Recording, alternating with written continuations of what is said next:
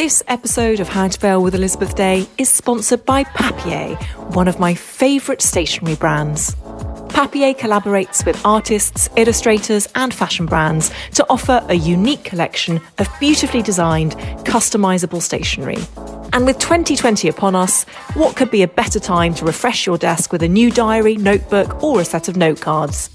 You can choose from animal-themed prints, French-inspired designs and bold colour block, or find a designer you love, such as Matilda Goad, Fee Greening, Mother of Pearl, or Desmond and Dempsey. The lovely people at Papier have offered listeners 15% off their first order with the code HOWTOFAIL, all one word, at papier.com. Thank you very much to Papier. Before today's episode, I'd just like to give you a very gentle reminder that I wrote a book. How to Fail, Everything I've Ever Learned from Things Going Wrong is out now in paperback, which basically means it's cheaper than it was. It should be available in all good bookshops and many good supermarkets, and I would be incredibly grateful if you wanted to buy a copy. Now, on with today's episode. Hello and welcome to How to Fail with Elizabeth Day, the podcast that celebrates the things that haven't gone right. This is a podcast about learning from our mistakes and understanding that why we fail ultimately makes us stronger. Because learning how to fail in life actually means learning how to succeed better. I'm your host, author and journalist Elizabeth Day, and every week I'll be asking a new interviewee what they've learned from failure. Eniola Aluko is a former England footballer, one of only 11 women to have played more than 100 times for England. Born in Nigeria, Aluko's parents moved to Birmingham when she was 6 months old. Her talent for football was innate and extraordinary. She played from the age of 5 alongside her younger brother, Shawnee, himself now a professional footballer. For a long time, she didn't particularly see herself as a girl. The football-playing boys on the council estate she grew up on called her Eddie because it was easier, and she didn't have a female friend until secondary school. This was just one of the ways in which Aluko defied easy categorisation. At 15, she joined Birmingham City Ladies, where her coach labelled her the Wayne Rooney of women's football. But she was academically gifted too, and later emerged from Brunel University with a first-class degree in law. She juggled her law and footballing career for years, negotiating for fairer pay for her teammates along the way. Later, she became the first female pundit on Match of the Day and a football columnist for The Guardian. And yet, despite scoring 36 goals in her professional career for England, it was as a whistleblower that she made most headlines. In 2016, after being asked to take part in a confidential culture review by the Football Association, Aluko detailed 2 years of bullying and discriminatory action by the then England coach Mark Sampson. 12 days later, she was dropped from the England squad. Convinced that the two were connected, she wrote a grievance report detailing specific incidents of racism. It was later dismissed by the FA, who then launched a smear campaign against her in the press and sought to gag her with a non-disclosure agreement. In 2019, Mark Sampson finally apologised to Aluko for racist comments made to her and a teammate. Aluko was vindicated. But it had been an emotionally draining battle that tested her strong Christian faith. She wrote about this episode and more in her gripping memoir, They Don't Teach This, published last year. Defeats were not only failures, she writes, they were invitations to grow. Eni Aluko, welcome to How to Fail. Thank you so much. I went into quite a bit of detail there in that introduction, just because I think that it's so important to understand how extraordinary your story is. Yeah. Do you find it extraordinary? Is it odd hearing someone talk about it in those terms? Yeah, sometimes I kind of have an out-of-body experience and realise it's not me. Like, I feel like it's not me. I'm from quite humble beginnings and certainly growing up in Birmingham, and my life has been so extraordinary in many ways, and sometimes it kind of, to reconcile it being me, that same person, is quite difficult. But at the same time, I look at it from a positive point of view and feel very blessed to have been on a journey that, you know, inspires other people and I can talk about that relates to other people as well. Like, so it is a little bit weird, and especially hearing you talk about it in that way. But I think writing the book helped me to process all of that as well. And I mention in the book that quote about defeats and failures. And Beautiful quote, yeah.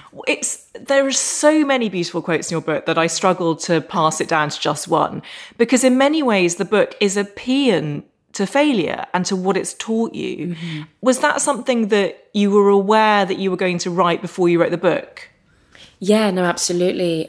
In the process of writing the book, I was very clear that I obviously wanted to do a memoir and autobiography about my life, but I really wanted to open it up as a conversation that would relate to other readers and touch points for many different types of people. So whether it's women, young girls, black women, male football fans, whoever that may be, lessons in life that really touch everybody. And failure was a big one, in fact, the main one, I think. And in terms of my own career, what really shook me to my core was a big failure playing for Chelsea. And it shook my faith, it shook me, my confidence, it made me feel like I wasn't good enough. And it was done all publicly. So we got a lot of criticism as a team. I got a lot of criticism as a striker. And it really kind of redefined the way I looked at life. It sounds silly because it's just a football match, but, you know, football has taught me so much about life as well. And that failure really was the starting point of a lot of success for me. So, yeah, it kind of is a great analogy for life. I think you have to be heartbroken or you have to fail first before you can really experience anything, you know, amazing beyond what you ever expected. And that's certainly what happened in my football career. And you talk in the book about being a striker in a way that I'd never thought about before, which is that it's a very lonely position. And yes, you get the glory, but when you fail, you do so publicly, and you have such a weight of responsibility on just your shoulders. Yes, exactly. It's a risk and reward position. You really have to put yourself in the position to fail every single time. And once you do that, only then can you score. And again, it's another analogy for life. It's like a lot of the time we convince ourselves to not put ourselves in a position to grow or to do something different or to change because we're terrified of failing. But you can only experience something great unless you put yourself in that position. And many times when I was struggling with scoring goals on the pitch, I would like draw back from being in the position to score, and so I wouldn't score. So it's almost like counterintuitive. And so I learned as a striker that the minute you just let go of that fear of failure, you score more. That's so interesting. And you feel freer. You feel freer, yeah, absolutely. And, you know, as a person, as a football player, I always used to set targets like, right, I'm going to score 15 goals this season.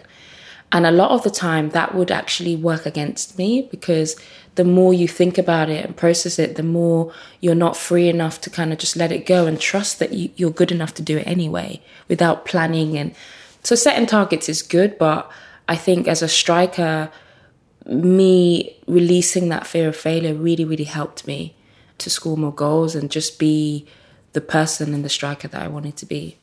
There's a whole section in They Don't Teach This about being a hyphen. Yes. What did you mean by that? Well, that's actually one of my favourite chapters because I think when the book was released, it really resonated with a lot of people in diaspora and a lot of people that have sort of multiple identities within one. And it really, that chapter, Embrace the Hyphen, was all about my journey, if you like, as a Nigerian British or British Nigerian girl. Growing up, my name was Eniola Aluko, so I knew I was different. But I tried to almost edit that all the time to fit in. I played for England, so that brought it into contact even more in the sense that I just wanted to kind of be known as the England player. Anything else was kind of felt so distant. And then I had quite a bad experience when I was young going to Nigeria. It was quite a chaotic experience. And again, that was another reason why I just didn't connect with that side of myself. But Embrace the Hyphen is really about saying we become the best version of ourselves when we embrace all sides of ourselves. So whether that might be identity, whether that might be different races within you, maybe that might be different careers. You know, I'm a lawyer, I'm a footballer, I'm a pundit, I'm an author, all of those different sides of myself that other people have too. Like you can do multiple things. You don't have to just do one. So Embrace the Hyphen is a really empowering chapter, but also I think the reality of the journey that it took for me to kind of embrace all the different aspects of myself.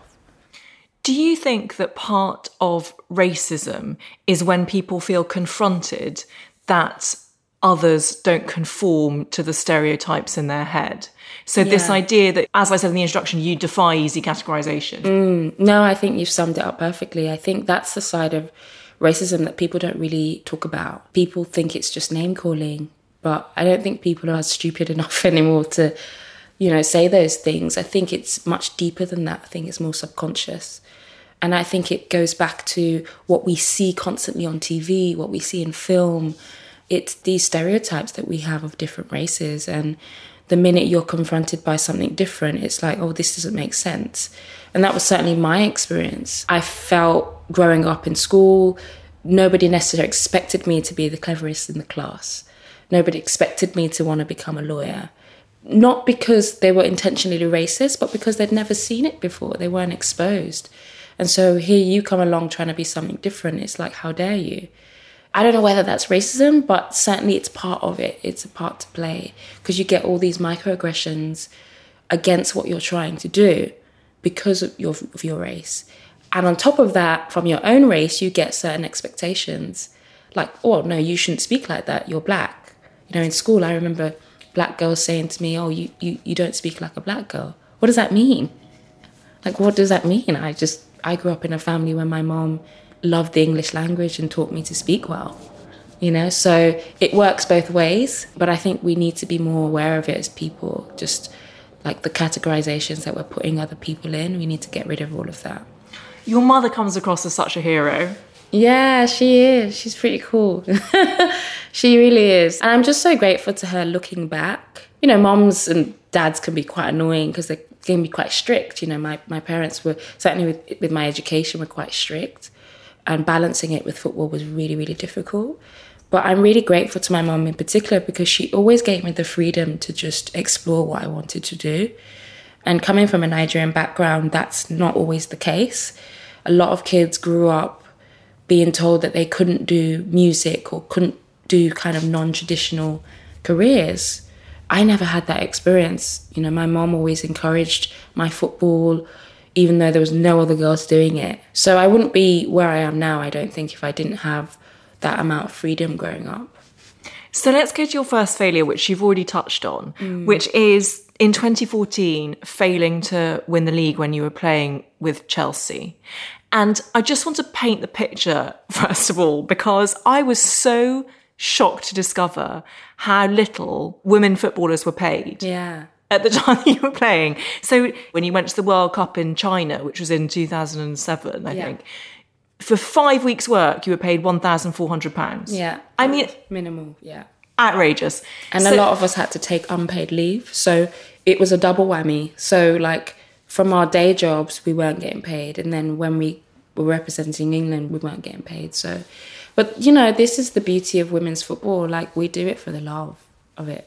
Generally, it sounds like a cliche, but no one was even thinking about it at the time because it was we're representing England. Of course, this is the dream.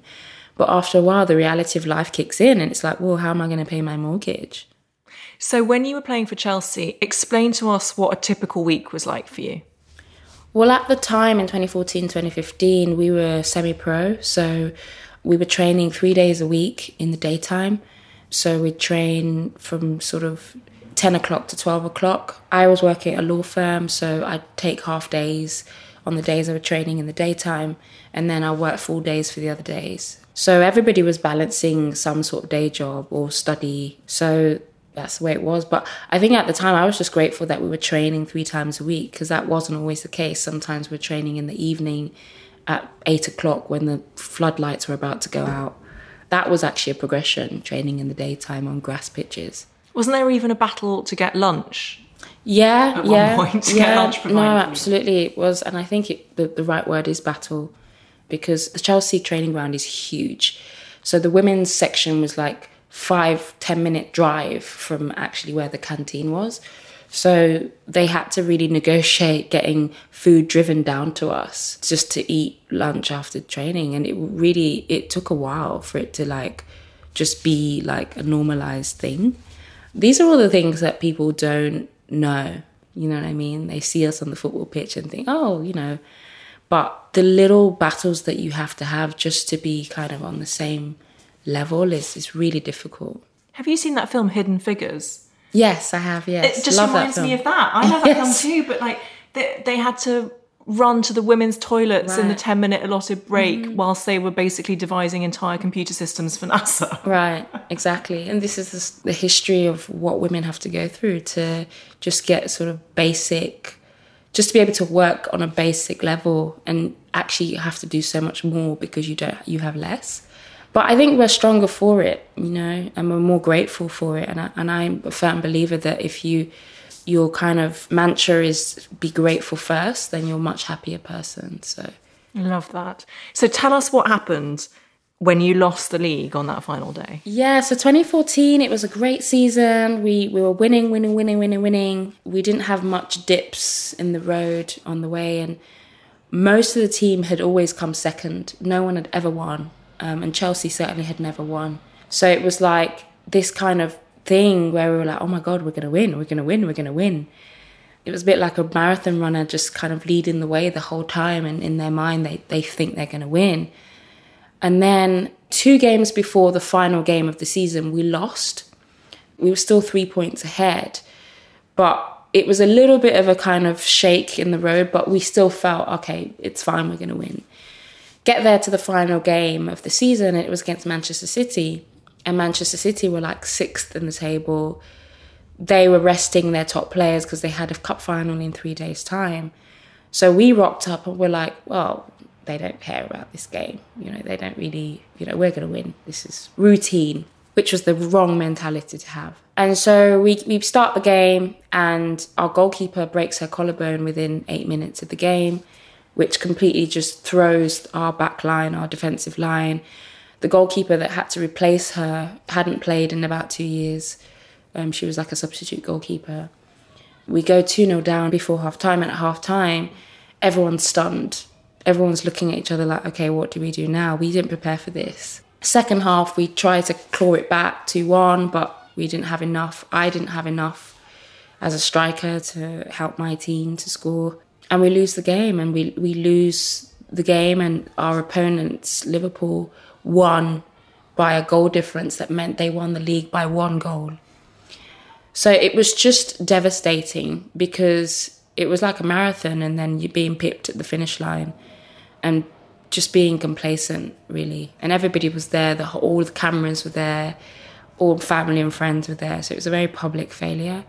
I was just devastated, because I think, again, that was the first time a lot of us would have won in our careers. And for all the reasons we've just talked about, all the hard work, all the little battles, all of that was on the line that day, and we failed. And there's a picture of me in the book, actually, and I think it's the first picture in the book that you see. It's a failure of me crying, devastated, inconsolable on the pitch, and just wanting to never play football again. I remember feeling like I'd never want to play football again because of this failure.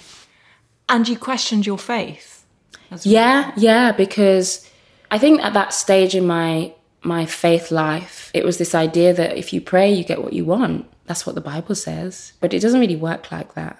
I prayed and prayed and prayed. I was like, right, you know, this is going to be my moment in life. This is what I've worked my heart off to do. This is what I want. And I prayed and thought, this is what I'm going to get. But the problem is when we pray, we can't see ahead. We don't know what, you know, I believe God has in store for us. So I wasn't able to see the next year winning 2 trophies and needing to go through that experience in order to win the 2 trophies. So at the time I was like, this doesn't make any sense. Everything I thought faith was shattered. And so I went through this kind of rebellion where I was like, I'm not going to go to church. I'm not going to pray. This is all rubbish. Which again, I think is important as well to go through as a Christian. Like, it's not about always believing everything's hunky-dory. And do you genuinely believe that on a very practical level, that you wouldn't have had the victory 2 years later, that the failure of 2014 made you into a better footballer? 100%. Because I think it was rock bottom for me. I genuinely wanted to quit. Like, I wanted to be done. And because it was so public, I just couldn't face the idea of failing again like that. But you decide to go again. That in itself makes you stronger. That like, okay, I'm going to go for it again. It's a choice, because you can quit and you can be like, oh, I don't want to do that again. And it goes back to what I was saying earlier about, like, as a striker, like, if you want to score, you've got to put yourself in a position to score or to miss. So that, as a team and as an individual, made us stronger. And then it was like, well, we're not going to go through that again. So we did everything possible to make sure that we were better psychologically, we were better tactically, we weren't arrogant thinking that we were going to win before we won. And that gave us an edge over every team. Because in football, you can be similar in terms of ability, you can be similar in terms of every position on the field, but the edge that you have, that kind of hunger and that fire in your belly, is really the difference. That was the difference. We were so hungry to win. And having been through that very public, it sounds the way you're talking about it as if it felt like a humiliation as well as a failure.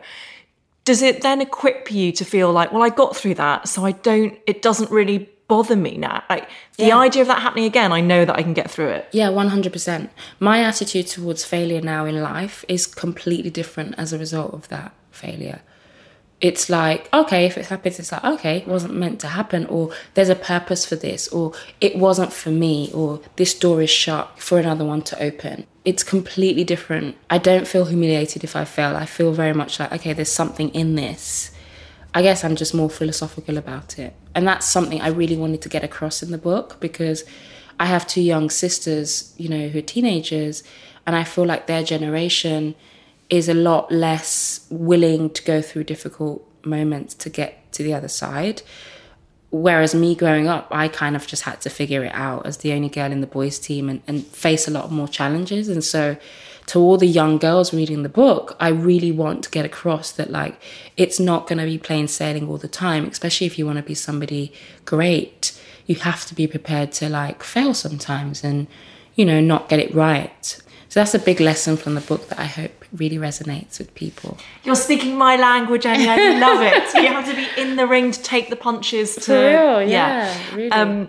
At that point in 2014, when you were inconsolable on the pitch, after that, was it just you who got yourself through it? Or did someone say something that helped or resonated? Or were there tactics that you put into play to help yourself recover? No, well, there was a lot of people. First of all, my coach, Emma Hayes, she was instrumental for the team in terms of recovering from that failure. I talk about it in the book, but she always talks about what a pilot does when the plane's about to crash. Like, he doesn't panic. He or she doesn't panic. In that moment, that's when their training comes in. In that moment, that's where they're the most calm. And she always used to say, like, if we face adversity again in this season, or we lose or we're losing, that's when you should be the most calm. Put practical steps in place. Don't think too much about what's going to happen. Think about now, affect now. So she was huge in the team, really sort of developing practical skills really around when you are failing in that moment, what are you going to do, rather than panicking.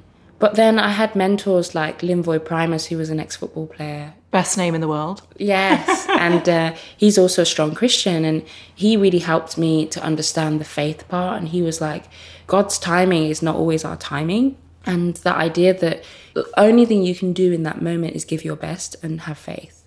And the rest kind of pans out the way it should be. And you can only look back and appreciate the journey. Sometimes you can't really appreciate it in that moment.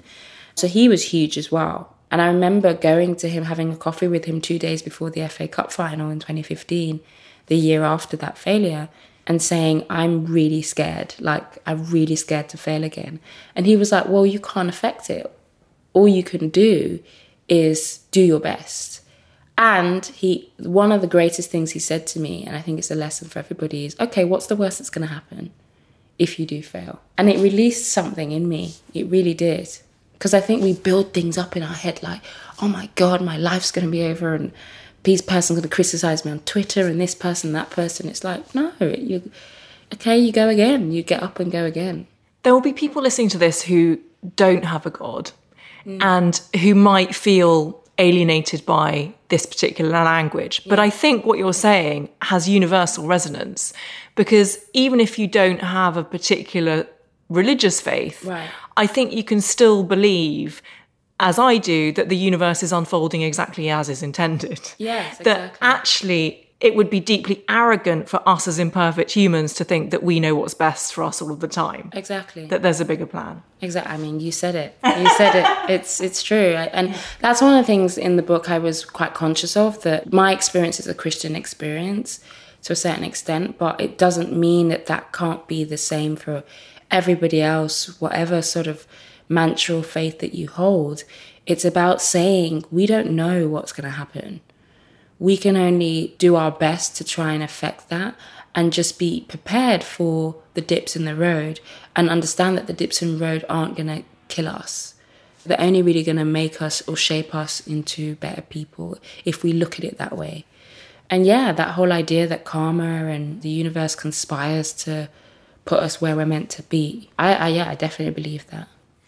Your second failure is not to do with football. It's to do with law, Yes. which is your other big passion. And you failed the New York bar exams twice. So tell us why you chose that as your second failure.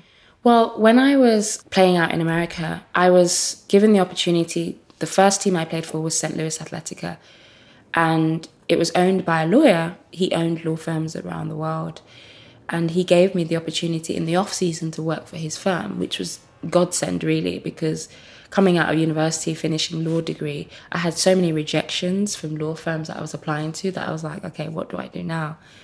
So the idea of being able to play and do law was really good. And I decided to try and qualify out in the States at the time, studying the New York bar alone, which was a mistake because I feel like I needed a group to study with. And it was the hardest thing I've ever done. I rocked up to the exam. Actually, it was the day before my birthday. I went to Buffalo, New York, which, if anyone's ever been to Buffalo, New York, it's probably the deadest place on earth. No disrespect to anyone from there, but there's nothing going on there. Got into the exam hall and opened the page up, and I was like, oh.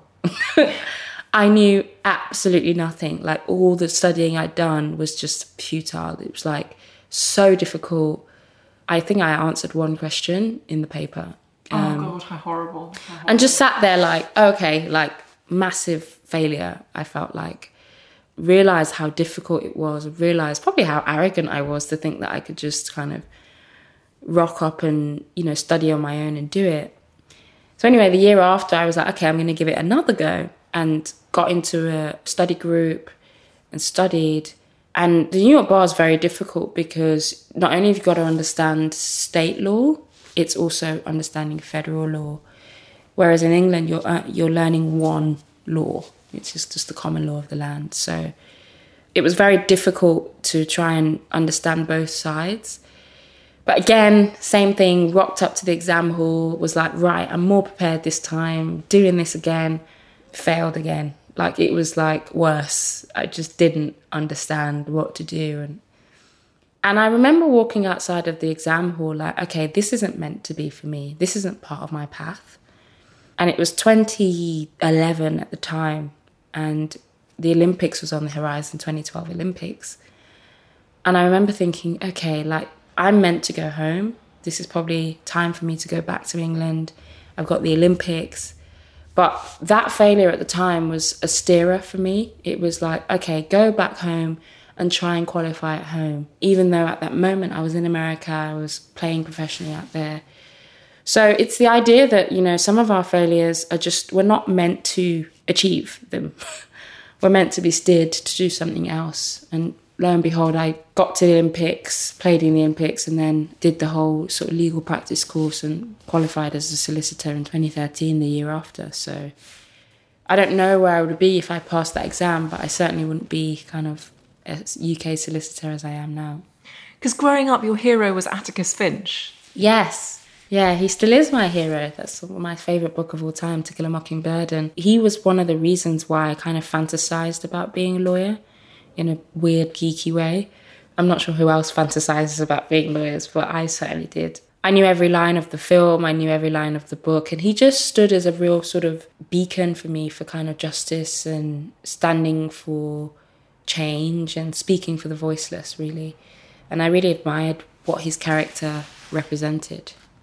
Tell us about the boy with the afro at your school. Yeah, so the boy with the afro at my school, I don't name him because I'm sure he'd be very embarrassed. I remember it was like year 9. This was the year when I decided, okay, I'm really going to knuckle down now. Like GCSEs had started. I was trying to be that kid that was like rocking with the bad kids in school, smoking behind the shed, and like, I can't imagine you being that kid. Right, because I wasn't that kid. And bunking off to the chip shop, like it just wasn't me. But I was trying to be that kid, like to fit in, and it just wasn't me. And I remember year 9, I just had this like click in my head. I was like, I'm going to move away from that crowd. And we started English literature, and we started To Kill a Mockingbird, and all these books that really inspired me. And I remember it just gave me a sense of bravery and a voice. There was this kind of uniform rule that came in where boys weren't allowed to have like crazy hair, and girls couldn't wear like short skirts beneath their knees.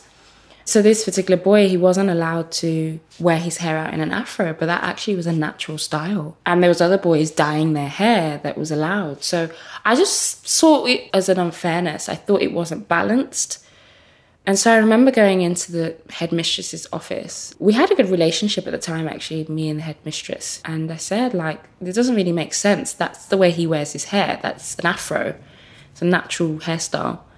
And she was like, oh, you have a good point, actually. And, you know, allowed a sort of more relaxed rule. And I remember thinking like it was like a win. Like it was like the lawyer who'd gone in to a judge and won something for their client. Like I felt a sense of real achievement by doing something for somebody else that really didn't benefit me. I mean, he was a boy and I was a girl. And I think that was the first time I really realised that like I really enjoyed doing that, just speaking on behalf of somebody else. He had no idea, by the way. He didn't ask me to do that. And to this day, he has no idea. So, wow. Yeah. Maybe he's listening to the podcast. Maybe. I do think that comes across so strongly in your manner and also in the book, that you have a passionate belief in justice. Yes. And that you're very considered. That's what strikes me about the way that you talk. And I mean that as a compliment. Very considered and eloquent. And it really struck home for me when I was reading about your dealings with Mark Sampson and what I mentioned in the introduction. How what he was doing to you was patently bullying with racist undertones. And yet how you stuck with it for 2 years, building up your resilience, but also like a case, because you didn't want to say something without being prepared. Right. And I just thought that was so impressive that you had the strength to do that. You know what? I think at the time there was many things going on. So I just wanted to play football for my country and had done up to that point for 10 years. So I just wanted to survive in the team, first of all. But then it was about saying, okay, something's going on here. My gut is telling me something's going on. And the gut is so intuitive. But a lot of the time we try and fight against it because it's not convenient. So because I wanted to stay in the team, it wasn't convenient for me to hear what my gut was telling me, which was, this is not normal. Why does this man not like me? Why is he kind of making me, undermining me in front of my team as a senior player, which he wasn't doing to other senior players? All of this stuff was going on in my head. And trying to figure out how to deal with that was very difficult. So me being me, I kind of just got on with it. And I always say this, that period in my career was the most successful period. I scored the most goals. So I was channeling all of that energy into just doing my job and trying to score as a kind of safe haven to survive. But I was really unhappy at the time. So it's this juxtaposition between like being this really unhappy person, but actually doing your job very well, because that's where I was channeling all that energy. But essentially when it clicked to me that this was racist, this was bullying, this was undermining, essentially I didn't want to like, as you said, I didn't want to just make that accusation without knowing that that was sure and that was the case. So I was writing a lot of stuff down. I remember writing to the director of football at the time and saying, look, this is happening, but please just log this. I don't want to do anything about it, but if something happens in the future to me or somebody else, you know that I've reported this. And it was a confidential thing, but that helped me later on to be able to say, look, this isn't just something that I've woken up and decided to do. This has been going on for a long time. And I spoke about this 2 years ago. And maybe that's just the lawyer in me, just always kind of trying to log things and write things down and processing my feelings in writing. It really did help. I also just think you're very reasoned as a person. And I'm going to categorise the comments because I think it's necessary. But the first hint that you got of something being awry was a coach being heard to say that you were, quote, lazy as fuck. Yes. And very clearly in the book, you itemise why that's more offensive than it might first appear. Yeah. But you don't take action. But tell us why it's got connotations, that comment. I think as First of all, you're not lazy. I can tell that immediately. Yes. Well, I think being lazy on a football pitch is a matter of opinion, and that can come across in different ways. So you might not try and track back for your team. You might not be running. You might not be making forward runs. Specifically, whatever that may be, a coach has a right to say that. That actually wasn't the case in the game. It was actually a very good game for me personally. But it goes beyond that because there's so many things that could have been said at that time. But lazy was the first thing, kind of derogatory comment that made. And the reason why it's layered is because that is a stereotype. And that tends to be one of the first things that people say about black players when they want to say something negative. And it goes back to what we spoke about earlier about stereotypes, negative stereotypes. There is a stereotype attached around black people for being lazy, which dates back to slavery, which dates back to not wanting to work. When slaves wanted to resist their slave masters, the slave masters would call them lazy. But it was an act of resistance, that I'm not going to do this work. So without understanding that, you can't understand where it's coming from. And people said all the time, well, anybody can be called lazy. Yes, that's right. But I'm a black woman. So it's understanding what you're saying and who you're saying it to. You have to be careful. Now, I don't know. I can't tell you to this day whether that was meant as a racist statement. But when you look at the pattern of events and the pattern of things that were said to me, I have to include that as part of the course of things that happened to me. Beautifully explained. And I would also add that actually knowledge of the context is something that we all have to educate ourselves 100%. Yeah. It got worse. So Mark Sampson talked about how your family might have Ebola. Yes. And also, and I put this in heavy quotation marks, joked about one of your teammates having been arrested 4 times in the past. She'd never been arrested once. Yeah, and I think it's important to say that she'd never been arrested once, so to anyone he says that to would have been wrong, but she was the only person of colour in the room, and it was her first England cap. So why he chose to kind of pick on her in that moment rather than kind of celebrate the fact that, this is your first England cap, this is your first, and she's never played for England since, so her attachment to the England team is that experience. And she was a very good friend of mine at the time and confided in me. And I think it goes back to what happened at school with the boy. I was as angry about that than I was about what was happening to me. And I was furious at the time because it was like, okay, this is just ridiculous. This is just a pattern now. But yeah, that's what was going on in the team. And everybody was kind of, as footballers, we were turning a blind eye to it, I suppose, because we just wanted to play football. And I think what was happening at that time leads into your third failure, which is failed relationships in your life. And the reason I say it leads into it, because I know we're going to talk about more than your team relationships, but one of the things that was said about you by Mark Sampson, the coaches, was that you isolated yourself and that you were withdrawn and aloof. But now it makes perfect sense. Of course you were isolating yourself. Yeah, I probably was isolating myself because I was in an environment that I didn't feel valued and trusted, and I was just trying to survive.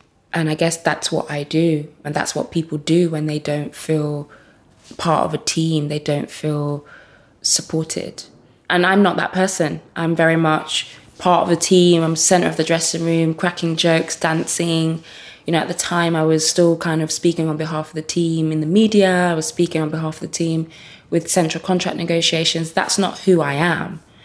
But because I felt so undermined all of the time and so anxious, I just separated myself from the group. So without admitting, I think, what was going on, that was the accusation that was thrown at me.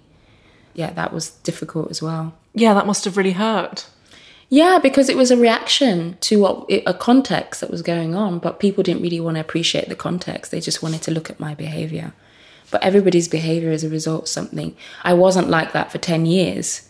So nobody asked the question, well, how is she a valued member of the team for 10 years and all of a sudden she's become this person? There's a reason for that. As I mentioned in the introduction, Mark Sampson apologised last year, finally, for those comments, and I think that was the first time he admitted making them. Does that apology mean anything to you? It was a process for me because I speak about this in the book as well, just the lesson of forgiveness and just being able to let go of things that people have done to you that really, really hurt. At first I was furious and angry and thought it was very cowardly because he had my number, he had my email, and actually other people from the Football Association had apologised to me face to face, but he hadn't, and he chose to apologise through the media, which I felt was perhaps a PR campaign for him to kind of move into another job.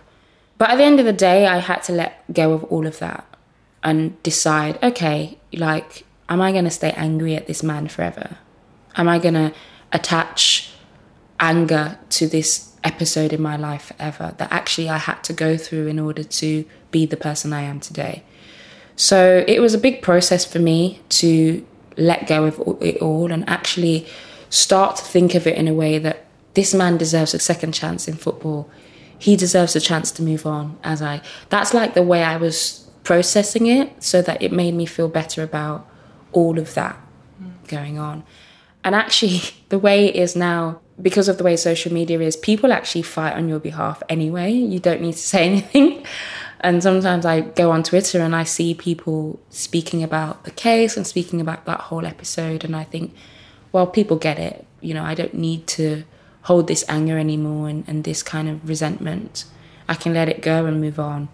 You say in the book, I know that we're quoting the book a lot, but it's so phenomenally worth it, because you say in the book, Thank you. And another one of the beautiful quotes is that forgiveness is a decision. Yes, it is. And whether you're a footballer, mother, it applies to everyone, because we all get disappointed by people, we get hurt, we get let down by people that we love, and it's really painful. But you can choose to hold that and have it sit in your head, or you can try as much as possible to let it go and forgive that person. And it really is a crossroads. It's a decision. And in that moment, it is literally a decision, and it's an action that you can take. And I think it's really important for people to understand that, because I think people hold so much resentment and pain because they don't know how to let go and move on. You also say that you forgive, but you never forget, which is very much what my you can't forget, life philosophy. You can't undo something that happens, can you? You just can't. That's not how the brain works. But you can decide how to process that emotion. Yeah, I think it's a decision, and I think it's something that I've had to kind of speak about, and that's part of my process as well. That verbalizing it helps me to, because I think when things sit in your head, they kind of rot away at you. So verbalizing it, speaking to psychologists and therapists really helps me to just turn it into a more positive emotion. So failed relationships. Tell us why you picked that as your third and final failure. I'm not a sort of, I guess, a standard woman in the sense that, I've had a successful sporting career and I've had to be quite selfish throughout my life in terms of my decisions. And that's really had an impact on my love life. I think many women can relate. It's this idea that you have to choose, you either choose a career as a woman or you choose a family or relationship. And I don't necessarily think that should be the case. And it's really about saying that now at this point in my life, it's understanding that, you know, there was a level of selfishness that I had in my relationships, my sort of romantic relationships, that I kind of regret in a way, that I wish I balanced it a bit more. But it's also being able to say, how do I find a balance with that now? Were your partners threatened by your success?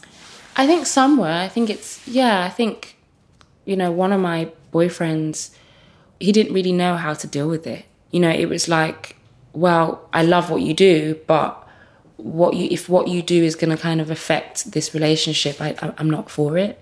And it was always a choice, a juggling act. So it was difficult. And I see those as failed relationships because it was like a choice of one or the other, and it shouldn't be. You should have, as a woman, you should be able to have a successful career and share your life with somebody. Do you ever talk to your brother about this? Because obviously he's a footballer, but his experience of football is probably very different. Yours. Yeah. Well, it's completely different. I mean, he didn't have to juggle another career in law. He didn't have to juggle another career full stop, because from the age of 18, he was earning a lot of money. And, you know, the professional setup in the men's game is very secure, and there's so many different pathways. And in terms of relationship, he's the coveted one. Yeah, exactly. You know, he's not short of, you know, female admirers. Whereas for me, as a female footballer, you don't get many admirers. I mean, you do, but it's not to an extent where it becomes a serious relationship. A lot of men are threatened by that. And it's, you know, I suppose I'm speaking to men that listen to the podcast. Like, don't be threatened by successful women. You know, it's like, we're not driven to the point where we are scary human beings. I love speaking to people and I love engaging with people, and my career is one side of myself, but there's also a side that I really like, just normal things like dating and falling in love and all that kind of stuff. So I think I'm just trying to kind of debunk the stereotype.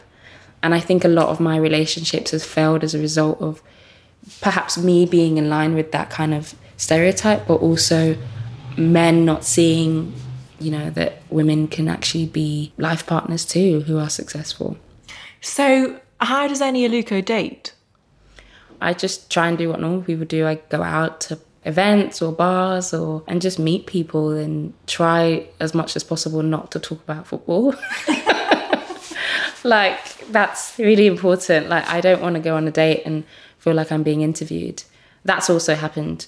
Because the thing is hard. It's like, football is my passion and a lot of men love football. So it's an icebreaker, right? But at the same time, you don't want it to be what defines your relationship. Because I have other interests. I love the arts. I love going to the theatre. I love cinema. I love travel. I love reading. Like, there's so many other things I want to talk about. But the footballer in you is kind of what people see and sometimes what men see. So that's what I'm trying to do. I'm just trying to, like, you know, just put myself out there, and which is what I haven't always done. But in terms of failed relationship, there's also the friendship element of, you know, when you're a successful person, sometimes it can be difficult to know who to trust. Sometimes it can be difficult to know who to confide in, because some people just are jealous and some people don't know how to, like, support other successful people. People think success is something that's like a commodity that runs out, but there's enough for everybody, you know. And actually, the more you're around people that are progressing in life and doing positive things, the more positive things you're going to do. But not everybody thinks like that, particularly in women's sport. It's like there's one slice of the pie and everybody has to kind of do this rat race. And I have a lot of failed relationships as a result of that, like friends that just became enemies because there was jealousy between us. I know that you felt very betrayed when the England team, your former teammates, showed support for Mark Sampson in a very visible way, and not many of them reached out to you. Yeah, well, not publicly. Yeah, I mean, it's a hard one because looking back, I look back and I think, well, maybe none of them are friends. Like, maybe a lot of them just weren't friends. And so my expectation was wrong in the first place. And I think we need to understand who our friends are before we have any expectation of them. You can see somebody every day for 11 years and play in the same team as them and not be friends. Like, that is possible. It's sad, but it's possible. So I take responsibility as well, and understanding that like my expectations were probably wrong. I also take responsibility in understanding that they were in a difficult position. In the England team, they want to continue being in the England team. And if you have a culture and an environment that ostracizes people that speak out, why would I expect anybody to speak out? I lost my career. Drew Spence lost her career. There's few girls that lost their careers by kind of speaking out and saying things against that manager. So the expectation for people to speak for me and lose their careers, like that's just not going to happen. So I take responsibility for that. But I think the part that disappoints me the most is the fact that this was an issue of racism in the England team, which was proven, which a lot of girls heard and saw. Nobody decided to say, regardless of which side we take, this cannot be happening in the England team. This is wrong, and we do not stand for this. I think that's where they let themselves down. Drew Spence, by the way, was your former teammate who Mark Sampson said about the arrests too. Where are we now with racism in football? We're in a really interesting place because I think 5 years ago, it was a taboo word. The R word was like, oh my God, like we can't really have a mature conversation about racism in football. Nobody wanted to touch it. It was the elephant in the room. Now we're almost overexposed to the conversation to the point where I actually feel like it's more about kind of getting clicks, and the media are talking about it because they know it sells and they know that it's a conversation that divides opinion rather than actually being part of the solution. So I'm glad and I'm happy that we're talking about it very openly and people having very mature conversations and looking at their part to play. But at the same time, now I'm really keen to get to a solution in the game where it doesn't happen as frequently, where players aren't sort of subject to racial abuse on the pitch, where a black player or a person of colour coming out and saying something doesn't lead to sort of racial stereotypes being played in the media. I really want to get to the point where there's solutions being drawn out rather than it just being a conversation. You are very active on Twitter in the most brilliant way, and recently have been very outspoken, again in a brilliant way, about Meghan and Harry. Yeah.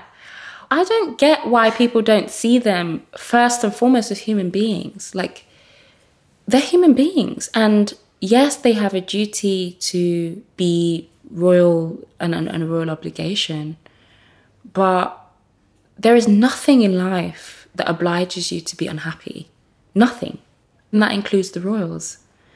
And so them coming out and saying, actually, we're going to take a step back from this life that we're uncomfortable with, that brings us unhappiness, that doesn't give us peace, I think is incredibly brave, incredibly brave. And to say we're happy to let go of all the benefits of that. I mean, what that looks like, I don't really know, whether it's, you know, they let go of the titles and all that. But I think they've made it quite clear that we are willing to be financially independent for our happiness, for our peace.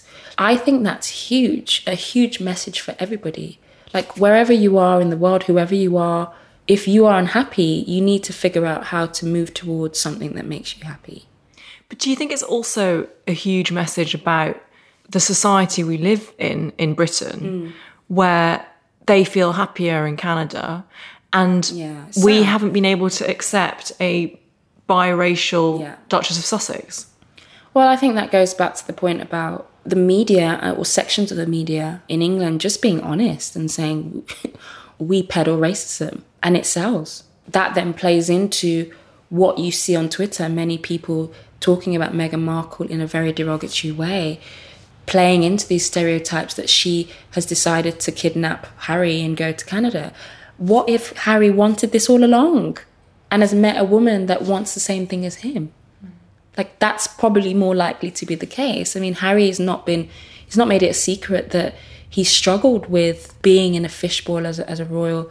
His mother died as a consequence of, you know, this kind of constant media chase. So I think it's really sad, and I think it is a reflection of the sections of the British media that play into these racial stereotypes. We're never happy with a biracial princess, whatever you want to call Meghan, Duchess of Sussex.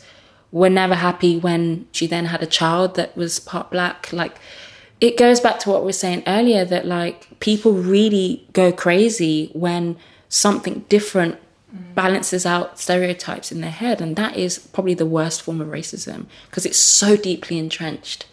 And I think Meghan probably realised that this isn't going to change. Because I do think that she's a person that, for her to get married into the royal family and for her to get married to Harry, she would have known this is significant. This is going to change the way people see the royal family.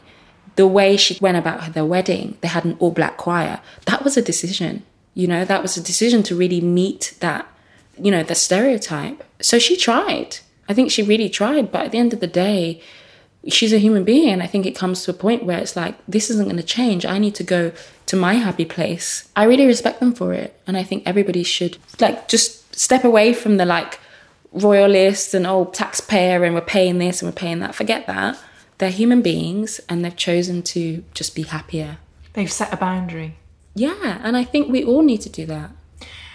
Just finally, Annie, one of the things that really impressed me again about your book was how you were talking in the midst of all of this that was going on with the FA and with Mark Sampson, and in the midst of the Twitter storms and sections of the British press peddling racism, you somehow found strength within yourself to be okay with yourself and with your own opinion of yourself. Yeah. That is something that I know so many listeners struggle with. How did you find that strength? Oh, well, that's one of the biggest lessons for me was self-validation. Because I started listening to the negative voices in my head that was telling me I wasn't good enough, that were feeding into the energy I was getting from the team and from the manager. And it was really making me unhappy. And again, it was like a decision, like, okay, what do I do? And I remember my mom saying to me, you're focusing too much on that negativity, on that voice. You got to balance that out. And the only person that can do that, honestly, is you. You can try and be around people that make you feel better, but you're the person that goes to bed at night on your own and still has these voices in your head. Like, we spend a lot of time in our own heads. And so the quicker we can control that voice ourselves, the better. And so I just started like watching clips of myself scoring goals. I started watching clips of myself where I was smiling. I started putting photos up where I was like with people I really liked and family, and just that positive reinforcement of myself. And it just changed my voice. Like, I was like, the first thing I was saying in the morning was like, yes, you can do this. You look good, or whatever it may be. That voice might be different for different people, but it's a positive voice. And it's that not needing validation from other people. Because I was like trying to get validation from a manager that was never going to give it to me. He didn't like me. And, you know, there's some people that just don't like you for whatever reason. And a lot of the time they're projecting their own fear and their own dislike of themselves. So the only person that you can kind of guarantee can give you that validation is yourself. And I don't think a lot of people do it, are conscious of the fact that it's a thing. Like, do it. Like, tell yourself you're good enough. Watch yourself. Listen to your work or read your, whatever it may be, to make yourself feel better about who you are and what you do. Do you have friends now? Yeah, I have amazing friends. And there's like a handful of people that I really, really, really call really kind of close friends. The rest are kind of acquaintances. And that's probably the case for a lot of people. There's a rule that for me, you only need like 4 friends in your life, and 4 very good friends. I think I realised who they were through very difficult moments in my life. And it's one of the reasons why I moved back to London, actually. After being in Italy for 18 months, I was really missing my friends and just like going out and just having a good old chinwag at a restaurant, or, you know, going to the theatre or concert. It wasn't something I was able to build, unfortunately, when I was in Italy. So I started feeling very isolated. So it's something that I think we all need, just that friendship that is unconditional. Annie Aluko, I'll be your unconditional friend any day of the week. Yes, thank you so much. What a great chat. I cannot thank you enough for your eloquence and your passion. Thank you for coming on the podcast. Thank you for having me.